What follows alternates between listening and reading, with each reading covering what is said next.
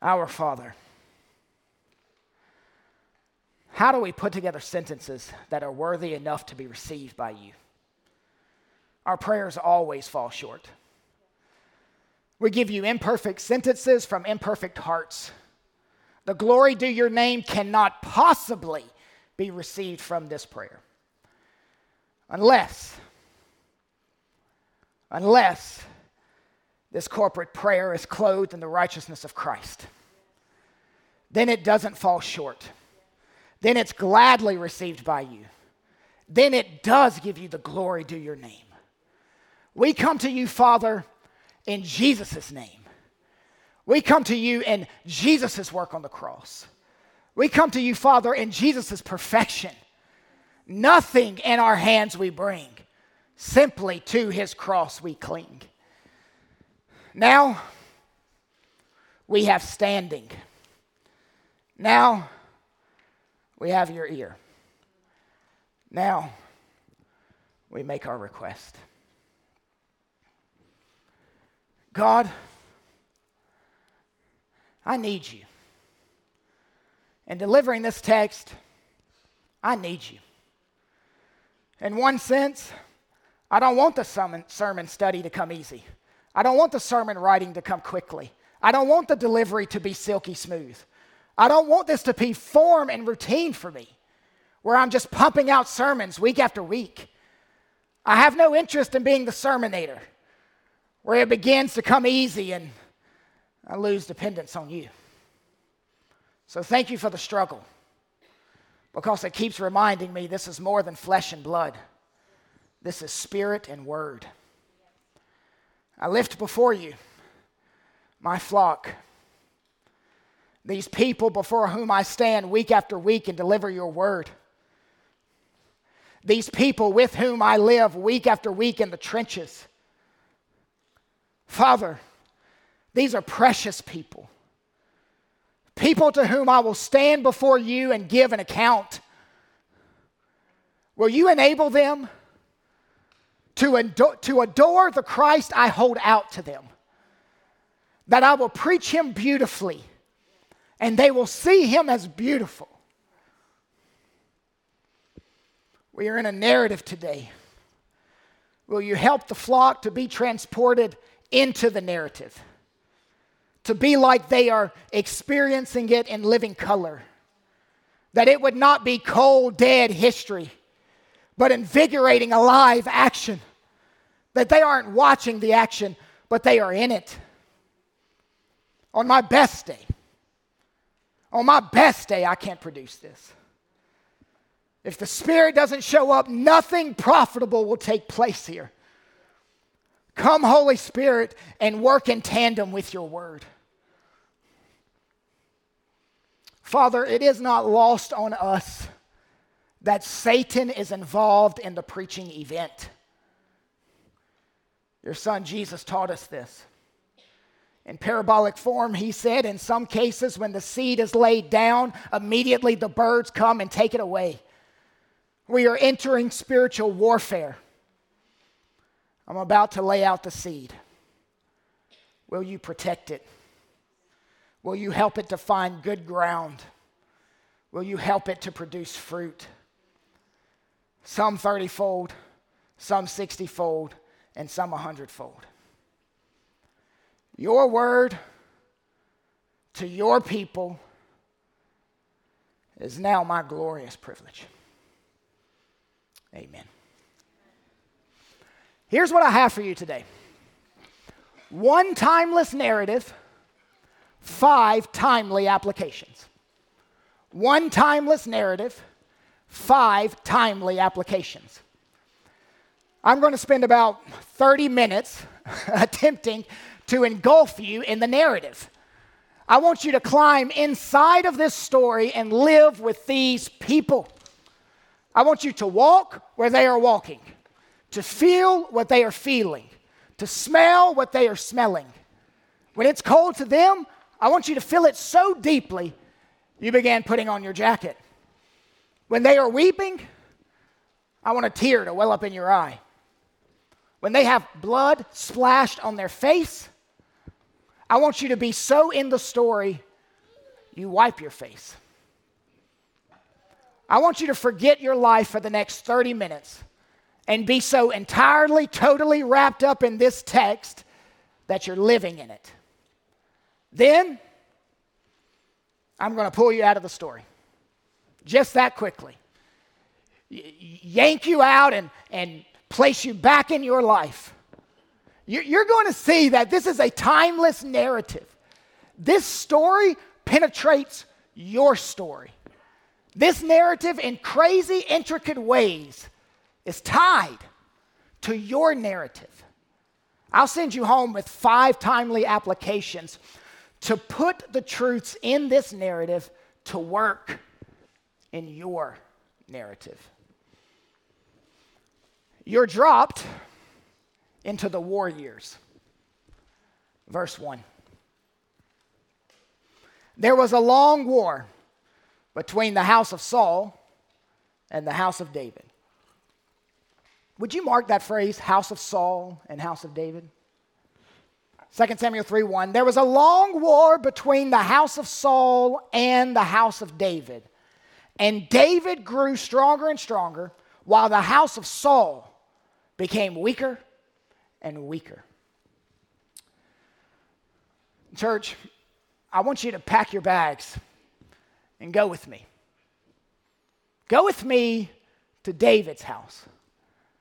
It's small. He is the king of Judah, but that's like saying you're the king of a small town. This house doesn't seem fit for a king. It's too modest and tiny. Let's go in anyway, but don't unpack your bags. We're not going to stay overnight. There's a small war room in the back. Let's just slip in and try to remain unnoticed. David is standing at the head of the table, flanked by military commanders on either side. They are all standing at attention, including Joab, David's general. David says, at ease. Joab proceeds, King David, we won another battle in this civil war. This thing is going exactly how we planned. It will not be long before they start waving the white flag. David responds, you think so? We've been in this for 7 years.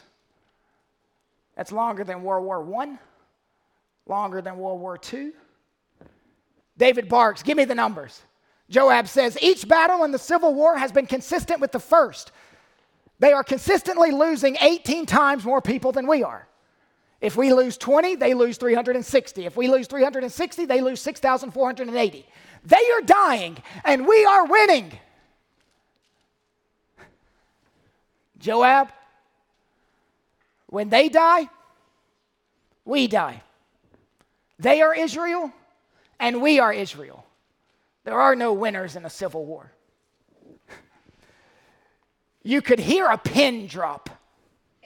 All the military commanders around the table, including the top general Joab, didn't say a word. Joab's mother is David's sister. David is Joab's uncle. Joab has seen his uncle lay down the law before, and he's not about to speak. His place is to be spoken to.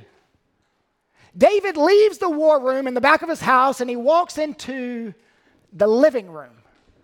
The living room is packed. It's loud, too. You can't hear a pin drop in here. You couldn't hear a bomb drop in here.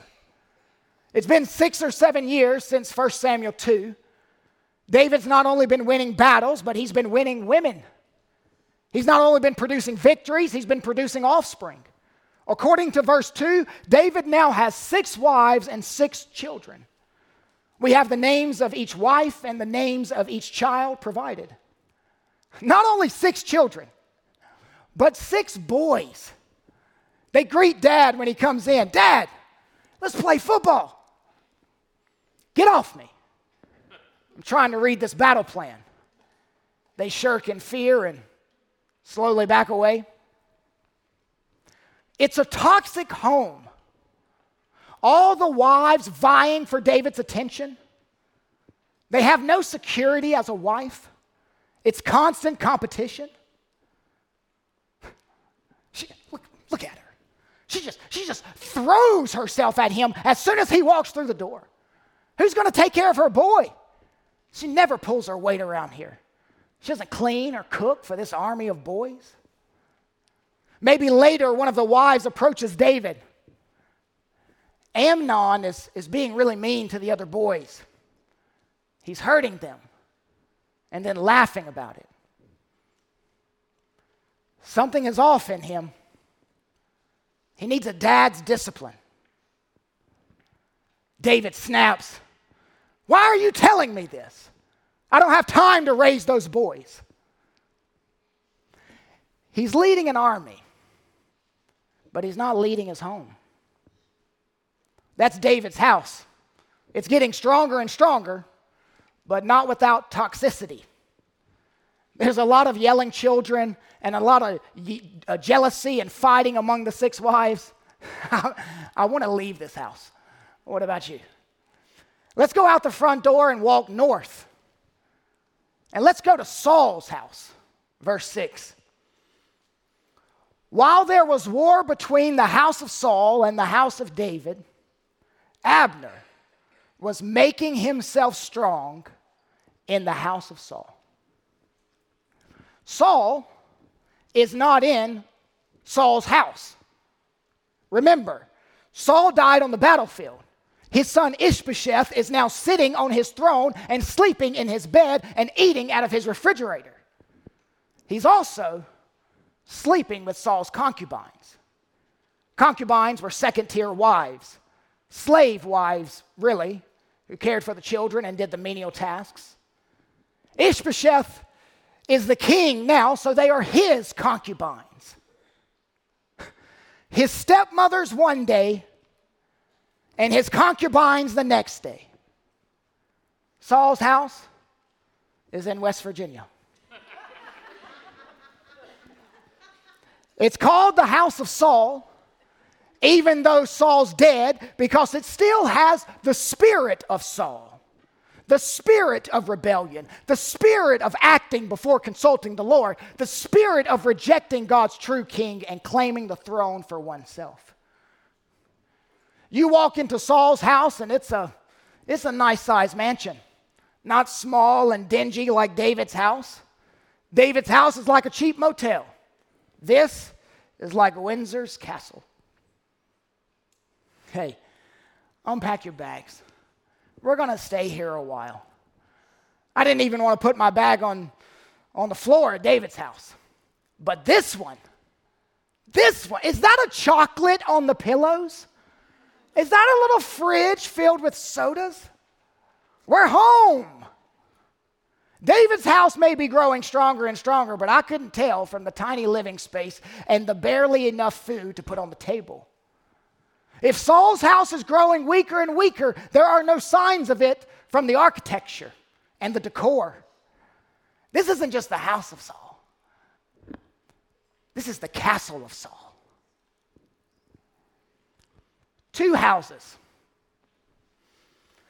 David's growing stronger and stronger. Saul's growing weaker and weaker.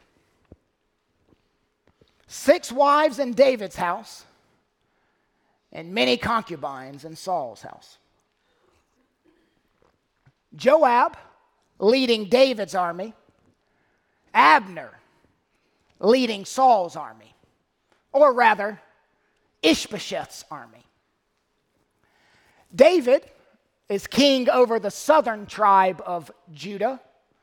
This house is in the south. They like country music and think tobacco is a vegetable. Ishbosheth is king over the 11 northern tribes of Israel. This house is in the north. They like Dunkin' Donuts and don't wave at their neighbors. Judah was like the Texas of the southern tribes and often separated from the other 11 in the north. And such was the case here. Judah was the only tribe who recognized God's pick for king, David. It's time for us to go back to the house in the north, and we're going to enjoy all of those amenities. There's Ishbosheth. He's the king. See, he's wearing the royal garb, the king's crown. He's coming out of the king's bedchamber. But what is he doing? Walking to the kitchen and making his own sandwich? That's weird. A king doesn't make his own food. He's the king. But the people aren't treating him like he's the king. Where are all the servants? Oh, over there. They're waiting on that man. Who is that? That's Abner. That's the one who made Ishbosheth king.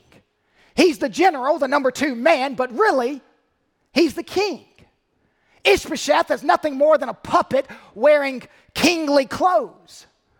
Abner is the one who is growing strong in Saul's house. Abner is the one who is being waited on hand and foot. Abner is the one making himself stronger and stronger in a weak kingdom. He doesn't salute Ishbosheth like Joab salutes David. He barely recognizes his presence in the room. It seems no one really recognizes his presence in the house. That's why I didn't even include him in the house on this graphic. Why do that? No one even notices he's in the house. It seems Abner has taken advantage and gained power and influence for himself. Ishbosheth is a pawn. Abner put the king's robe on him, and the 11 tribes knew it. Ishbosheth has no backbone. He's squishy. Tentatively walking around his own palace, he's squishy-ishy. He's a jellyfish. He'll not stand up for himself. But wait, look at him. Look at him as he walks confidently over to Abner. He's walking like he has steel in his spine. He's walking with purpose. He stands over Abner, who's being fed grapes by the servant women, and he says, verse 7, "Why have you gone into my father's concubine?" You're maneuvering to usurp me, aren't you? When you bed the harem of a deceased king, you're asserting claim to the throne. Look at Squishy Ishy. I'm proud of him. Standing up for himself and his concubine / stepmother. Ugh. The mansion goes quiet. Abner's face begins turning blood red. He's boiling inside. You're going to come at me and accuse me of this? Have you lost your mind? I'll put you in here. You're a dead man if not for me. I've always been loyal to this house, the house of Saul. And now you treat me like a dog. You're going to bring this up, verse 8, charge me with the fault concerning a woman? All this because I slept with a woman? Abner is making light of it. His response hints that the accusation is true. This isn't just a private rendezvous, but a public slap in the face. This is tantamount to claiming the king's throne. Abner continues yelling in the house of Saul. I'll tell you what, Ishi, that's it. You question my loyalty to this house, I'll defect to the house of David. Right now, I'll move over there. It looks like Squishy Ishy isn't going to roll over and play dead, so Abner will defect to David. He's swinging his support to another house. While Abner is packing his bags and moving from the mansion to the rundown shack, let me talk to you about something. It's interesting what Abner said before he started packing.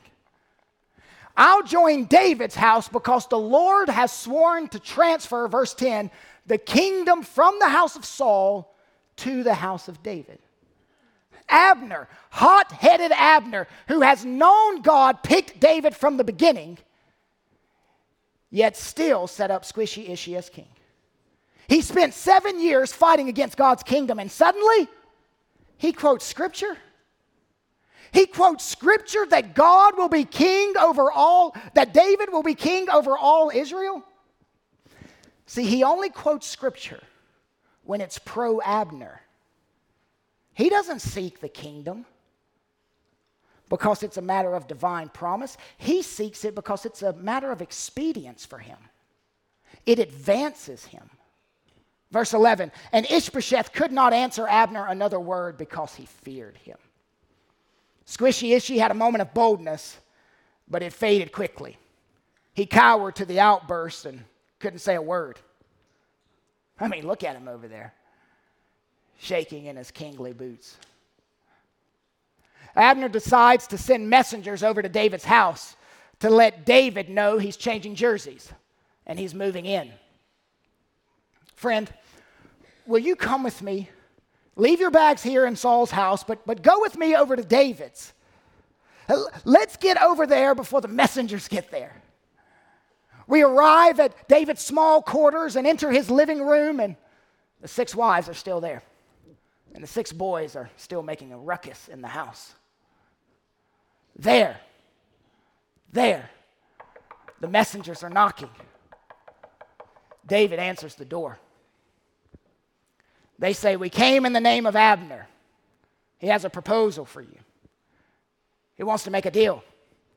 You bring Abner into your army, and he will bring all Israel over to you, the remaining 11 tribes. The negotiations have begun. And David knows Abner has the clout among the 7 tribes to sway them.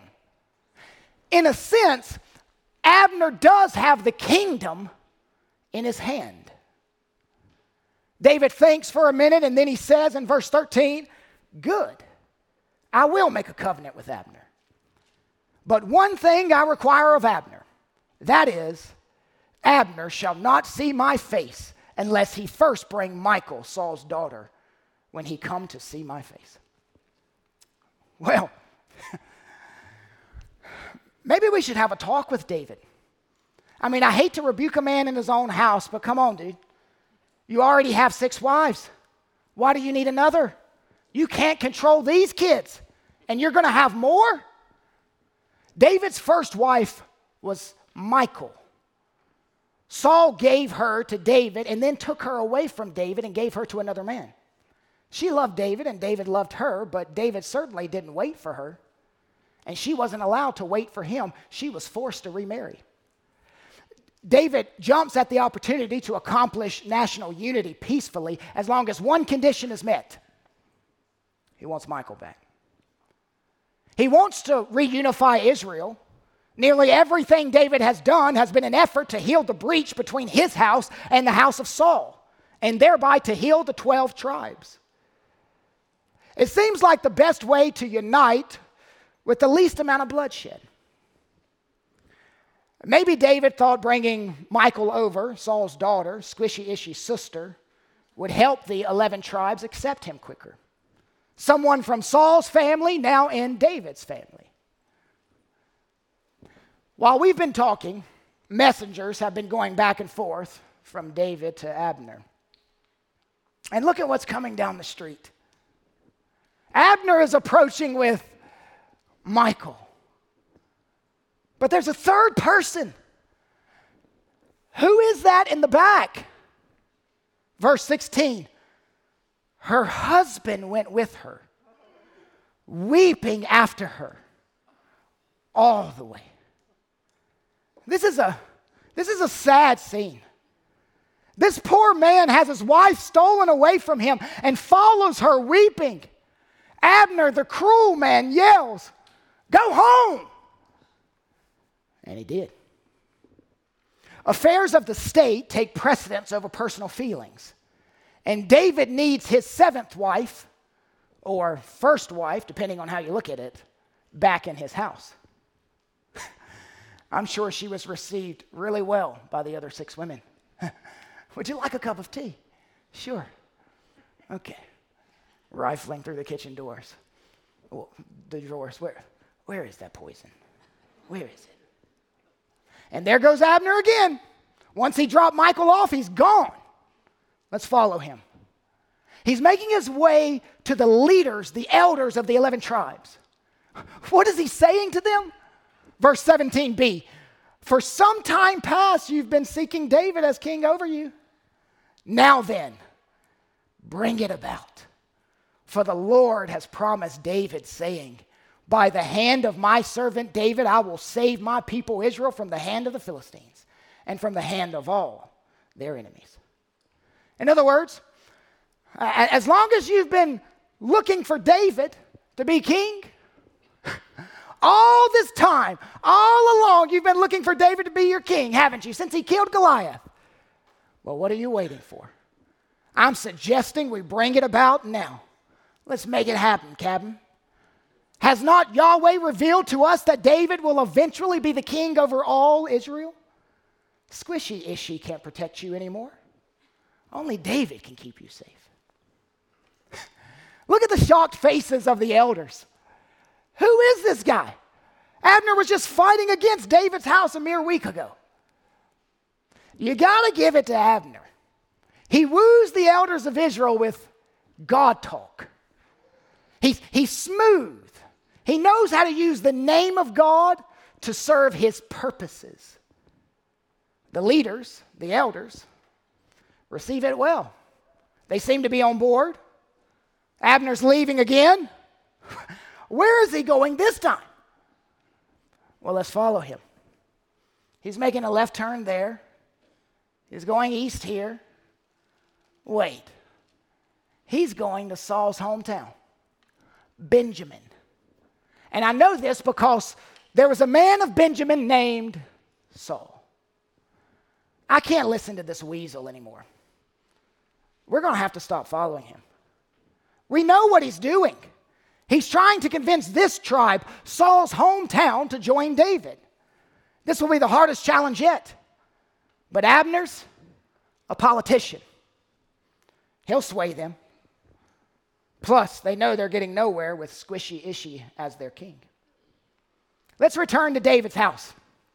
We're approaching. There's a feast. Food everywhere, singing, dancing, celebrating, kids playing, bouncy houses. This is a party. I wonder if this is a wedding feast for Michal or a reunification feast for Israel. Likely the latter. Abner finished with Saul's hometown, and he's now coming with 20 representatives from the 11 tribes. He's walking up to David. Let's get close enough to hear what he says. Verse 21. And Abner said to David, I will arise and go and will gather all Israel to my lord the king, that they may make a covenant with you, and that you may reign over all that your heart desires. So David sent Abner away, and he went in peace. While we're at this celebration, let's have a talk. Can you believe David honored Abner with a banquet? You don't throw banquets for sly weasels like him. Just witnessing this talk is cringy. The backroom meeting just makes me want to go home and take a shower. We just watched something I never thought we would see. This backroom deal would only have the equivalent if Churchill had a secret meeting with Hitler, or the Hatfields had a secret meeting with the McCoys. This is Tupac sitting down in secret with Biggie. This is the Crips and the Bloods breaking bread together. Enemies can't do this. It just seems offensive at face value. I guess Israel is on board, and the hardest tribe, Benjamin, is on board. So nothing is stopping this reunification from happening. It's going to take place, just like God said it would, under the house of David. Looks like everything is in order for a peaceful transition. They have agreed upon the pact. Look over there. Joab is coming back. He's been gone on a raid. It's not like David taxed people or had any administrative system for gathering income to get all this food. He used raids to secure wealth and feed his army. And Joab has quite a spoil with him, and he looks happy. King, we brought a load this trip. Check it out. Hey, Unc, Hey, Unc, what's the party for? A lot has transpired, little nephew, since you've been gone. We are uniting the tribes under my kingship. Oh, great. How did it happen? I made a covenant with Abner. We kind of shook hands on it. You shook hands with the hand that killed my little brother? You made peace talks with a murderer? The murderer of your nephew? You do remember going to his funeral a few years ago. Joab wants to know why David didn't kill Abner when he was in his house. See, Joab is a kill first, think later type of person. You let him walk away scot-free. I want unity more than disunity, Joab. You can't possibly think a man such as Abner could act in sincerity. Verse 25, you know that Abner, the son of Ner, came to deceive you, to know you're going out and you're coming in, and to know all that you are doing. Uncle, king, he's a spy. He's studying your movements. This is military intelligence. Abner has been accused of sexual seduction, and now he's being accused of political seduction. Same word in the Hebrew, deceive. I know Joab's opposition to Abner is personal, but I also think it's political. Maybe he fears Abner would replace him. If Abner does broker this united kingdom deal, David would be in his debt and maybe even start questioning if Abner should be his top general. If this goes through, Abner isn't going to be assigned some field commander position. He's going to be on the Joint Chiefs of Staff. And I don't blame Joab. I wouldn't want to work with my brother's killer, and I wouldn't want to be replaced as the number 2 man either. Verse 26, when Joab came out from David's presence, he sent messengers after Abner. Oh no. And they brought him back from the cistern of Sirah, but David did not know about it. We have got to go talk to Joab. Joab, what are you planning? This isn't good. Don't do this. Is that a dagger in your hand? Are you going to kill him? This is a dastardly plot. Don't be a coward, Joab. Don't slay a man under the pretense of peace, under the pretense of a private conversation. Verse 27, and when Abner returned to Hebron, Joab took him aside into the midst of the gate to speak with him privately. And there he struck him in the stomach so that he died. For the blood of Asahel, his brother. Joab, was it worth it? Was it worth the revenge? Do you feel better now? Was it worth the public relations scandal that will follow? You know you could have just ruined this whole kingdom reunification agreement. When the 11 tribes hear that Abner was killed in David's territory by David's general, they will likely back out. You could have just ruined God's unfolding plan for the kingdom. Your actions may have ruined it all. Wait until David hears news of this. There's the messenger going to tell him. Let's follow and hear the reaction. We're here just in time to hear David's response. The messenger is finishing the story. David responds, verse 28, I and my kingdom are forever guiltless before the Lord for the blood of Abner, the son of Ner. May it fall upon the head of Joab and upon all his father's house. And may the house of Joab never be without one who has a discharge, or who is leprous, or who holds a spindle, or who falls by the sword, or who lacks bread. David just cursed his nephew and his whole family.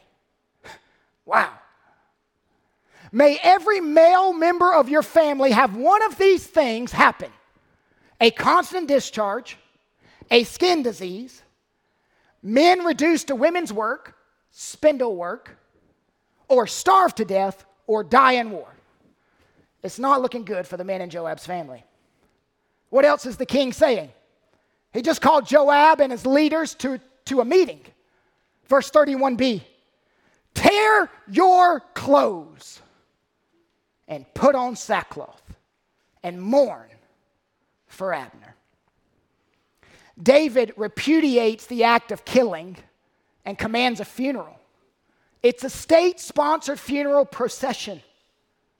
Look, he's making Joab and his brother Abishai be official mourners. They are walking in front of the casket.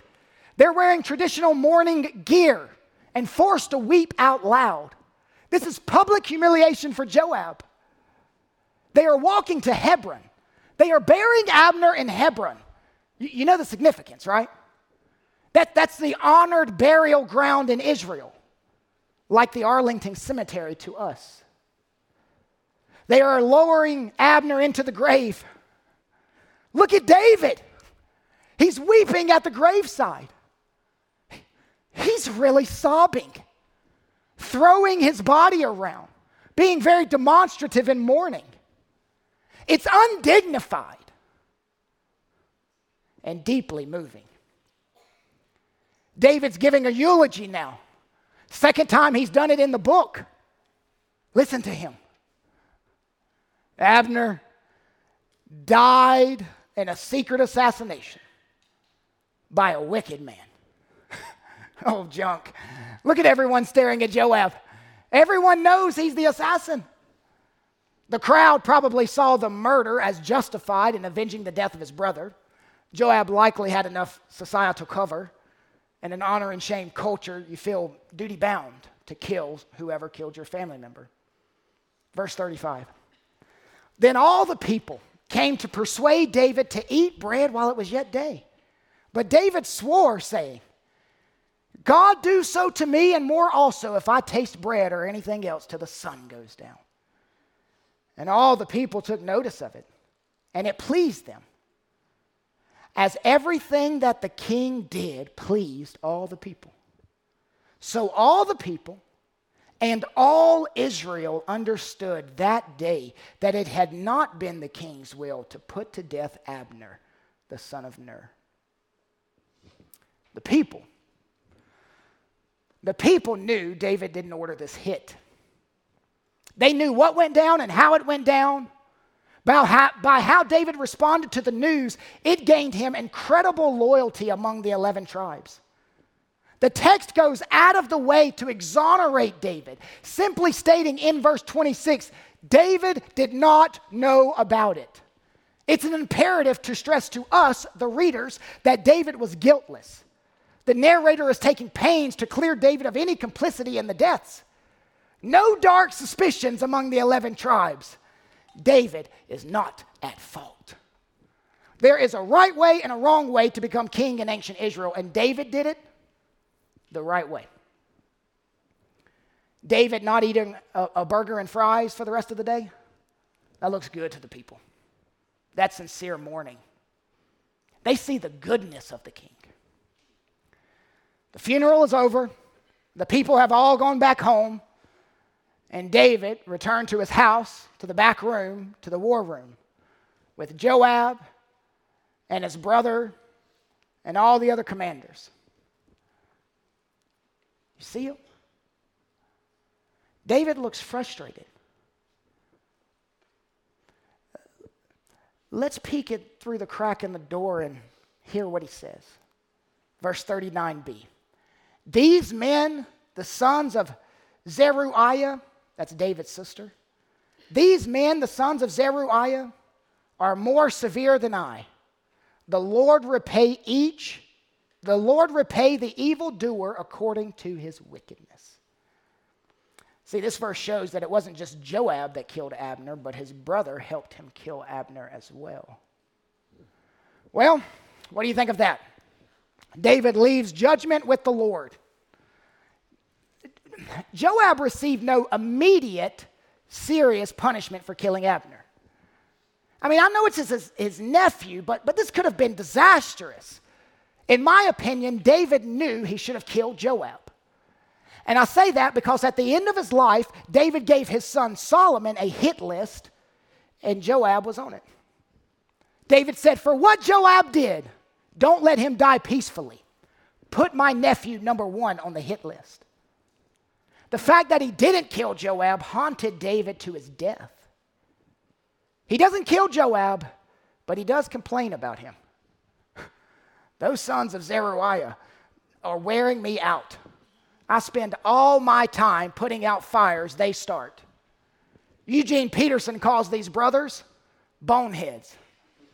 I like it. By the way, David, maybe you should stop worrying about your sister's kids and start worrying about your own. They're young, but you can already tell they're not on a good path. One timeless narrative. Pull you out. 5 timely applications. We were in the story, so we couldn't do work on the story. Now we are out, we can do work on the story. This is a timeless story because it penetrates your story. This narrative in crazy, intricate ways is tied to your narrative. 5 timely applications to put the truths of this narrative to work in your narrative. Application number 1. God is working out his plan through imperfect people and in less than ideal circumstances. If I'm writing this story of God's kingdom under David finally coming to fruition, I'm not putting these guys in the narrative. Why waste good gospel ink on Abner and Joab? The Bible needs an editor. Why does the Bible have this stuff in it? Why are these two allowed to take up so much space? I think it was Calvin in his commentary always trying to paint Joab in a really good light and Abner in a really bad light. Doug Wilson seems to do the opposite. But both Abner and Joab were shrewd and wicked. You're not being honest with the text without realizing that. You can't have a strictly white hat and black hat view of people in David's house and Saul's house. There are noble men on both sides. There are scoundrels and skunks on both sides. Why did God leave the kingdom in the hands of these people? It seemed like the kingdom legit was in the hands of Abner at one point. He was the broker that could bring the two together. For a minute, it seemed like Joab ruined God's unfolding plan for the kingdom by killing Abner. But friend, God's kingdom was never in danger of the crazy whims of some adulterous general or some vengeful military leader. This is how God worked then. He worked his plan through imperfect people in less than ideal circumstances. That's how he worked his plans then, and that's how he works his plans now. God always uses imperfect people with imperfect circumstances to accomplish his perfect will. So when you're surrounded by imperfect people and you're in less than ideal circumstances, don't think God isn't working. God works in the mess. And sometimes life can get so messy that you think, I wish I could just move away and start over. Find new friends, find a new job, find a new church. I got a history with her, and it's just kind of awkward when we see one another. Or he said something to me, and it would just be easier if I didn't have to see him anymore. Friend, don't forget that God works in the mess. If you are always running away from imperfect people and always running away from less than ideal circumstances, you're running away from the work of God. this is how he works. Application number 2. Do you want God's kingdom, or do you want to use God's kingdom for your own advances? Abner didn't want God's kingdom. He wanted to use God's kingdom for his own advances. When I hear people praise Abner for switching sides, I just want to point out that Saul's house was growing weaker and weaker, and he knew it. If anyone knew it, Abner did. He was the one leading in the battles that kept losing to the house of David. Yes, he switched teams. Once he was called out for his adultery with the king's concubine. That's like praising the boy who saved his friend who fell into the water drain. The boy found a rope and tossed it to his friend and then pulled his friend to safety.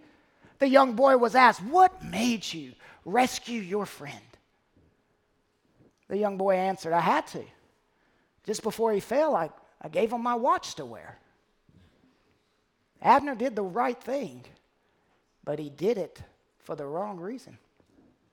He saw an opportunity to advance. And I got to give it to Abner.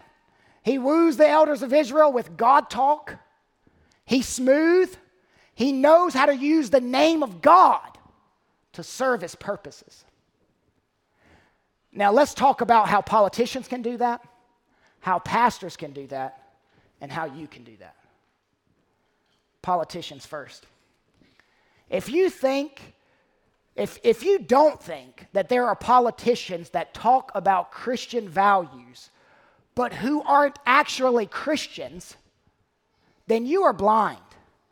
They, like Abner, use God's name to serve their purposes, which is getting elected.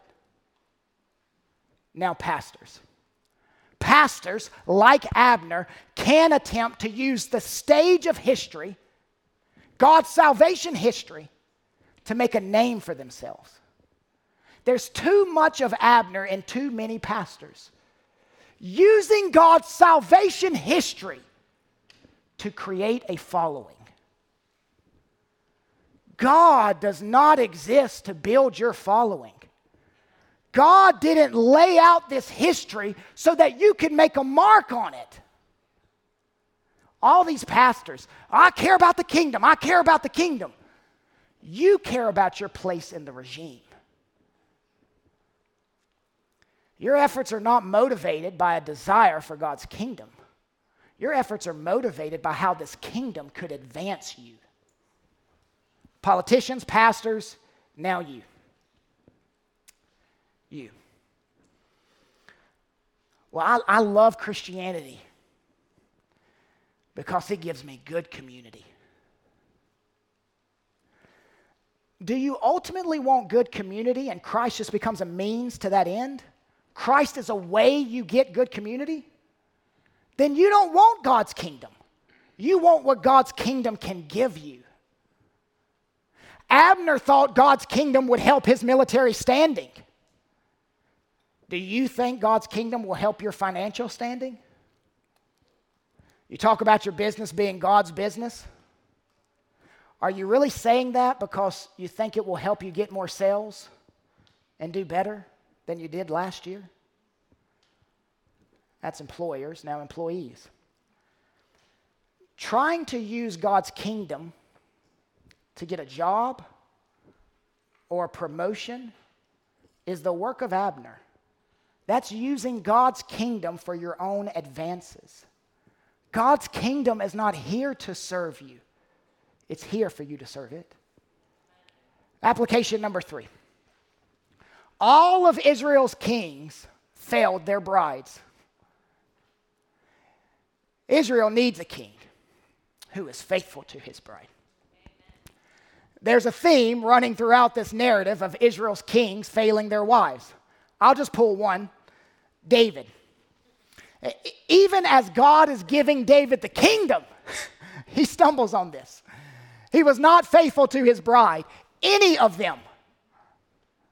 David was a polygamist and not above marrying for political purposes. The diversity of his wives mentioned in verse 2 reveals he used these marriages deliberately. One wife was from the north, above all the tribes, to strategically spread out his alliances. These marriages helped him to politically outflank his enemies. David is clearly breaking the pattern of marriage found in Genesis 1, one man and one woman. It's true polygamy was approved by the surrounding culture, but it was forbidden in Scripture. Deuteronomy 17:17 commanded the king must not have multiple wives. Israel's king was not to be like the other Eastern monarchs with a growing harem. The narrator, you say, well, the narrator doesn't say it's wrong. The narrator is not neutral on polygamy.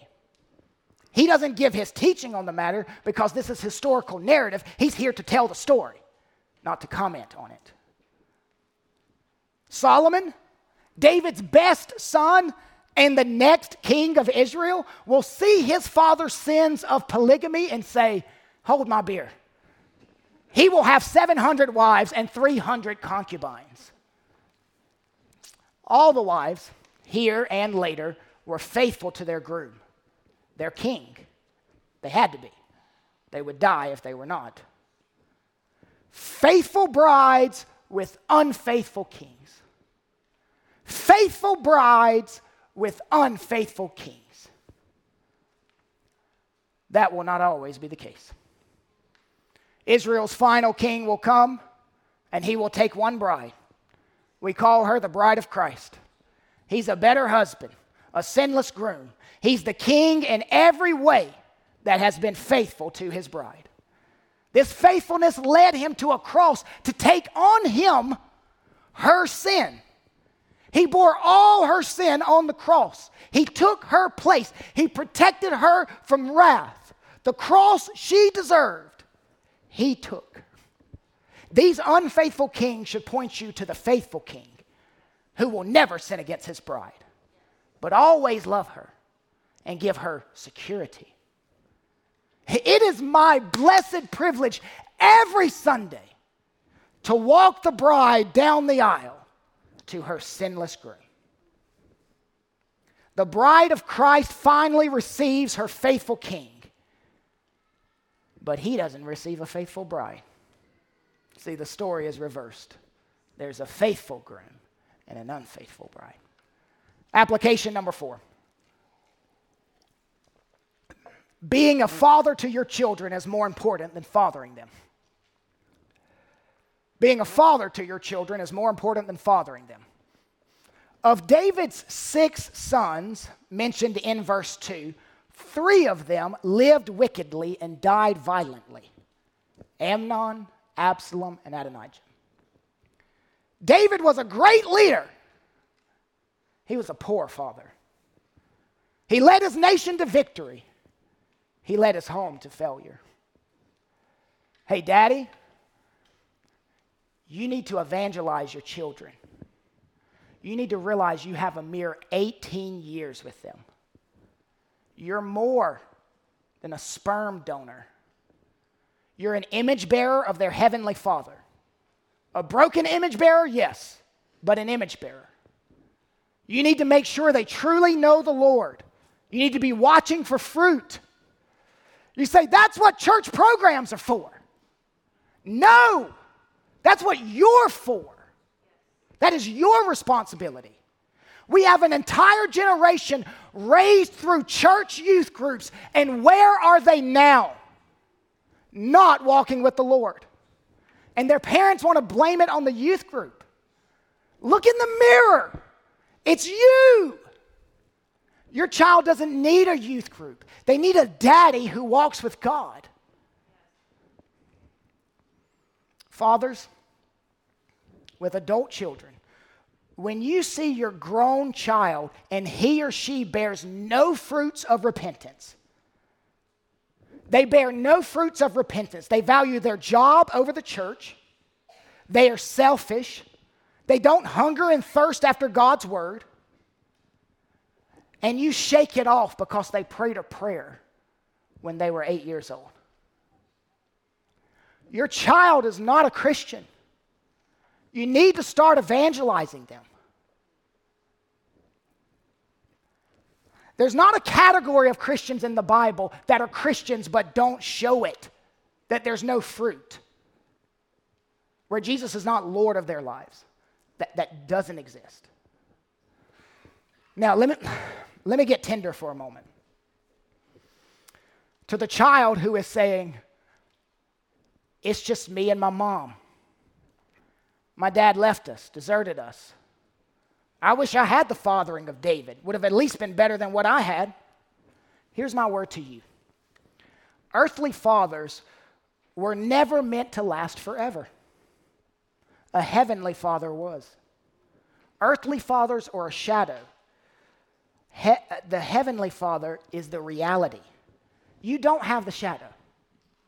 And I'm sorry about that. But you do have the reality. Application number 5. I don't see how my life could be the result of the plan of a loving God. I don't see how my life could be the result of the plan of a loving God. You have to hear this said with tears. I don't see how my life could be the result of the plan of a loving God. There are many painful, smaller stories in the grand overarching story.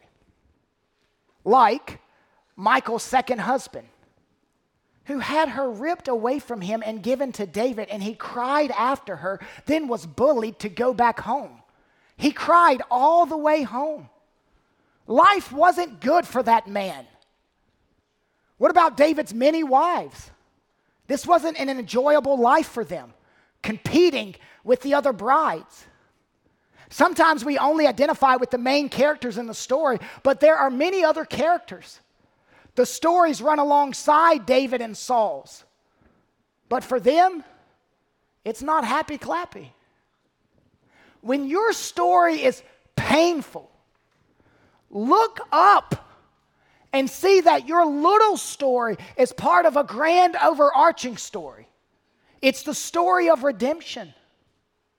This crying man walking home to his empty house, and the wife who had a house full of other wives, both of them have ultimate hope. It's this: God bringing Jesus to earth to redeem a hurting people. Whatever pain you experience in life is not wasted. It is working. It is producing for you glory to come on the new earth. Call out to Jesus for salvation. He gives meaning to hurt and comfort to the brokenhearted. Would you stand with me?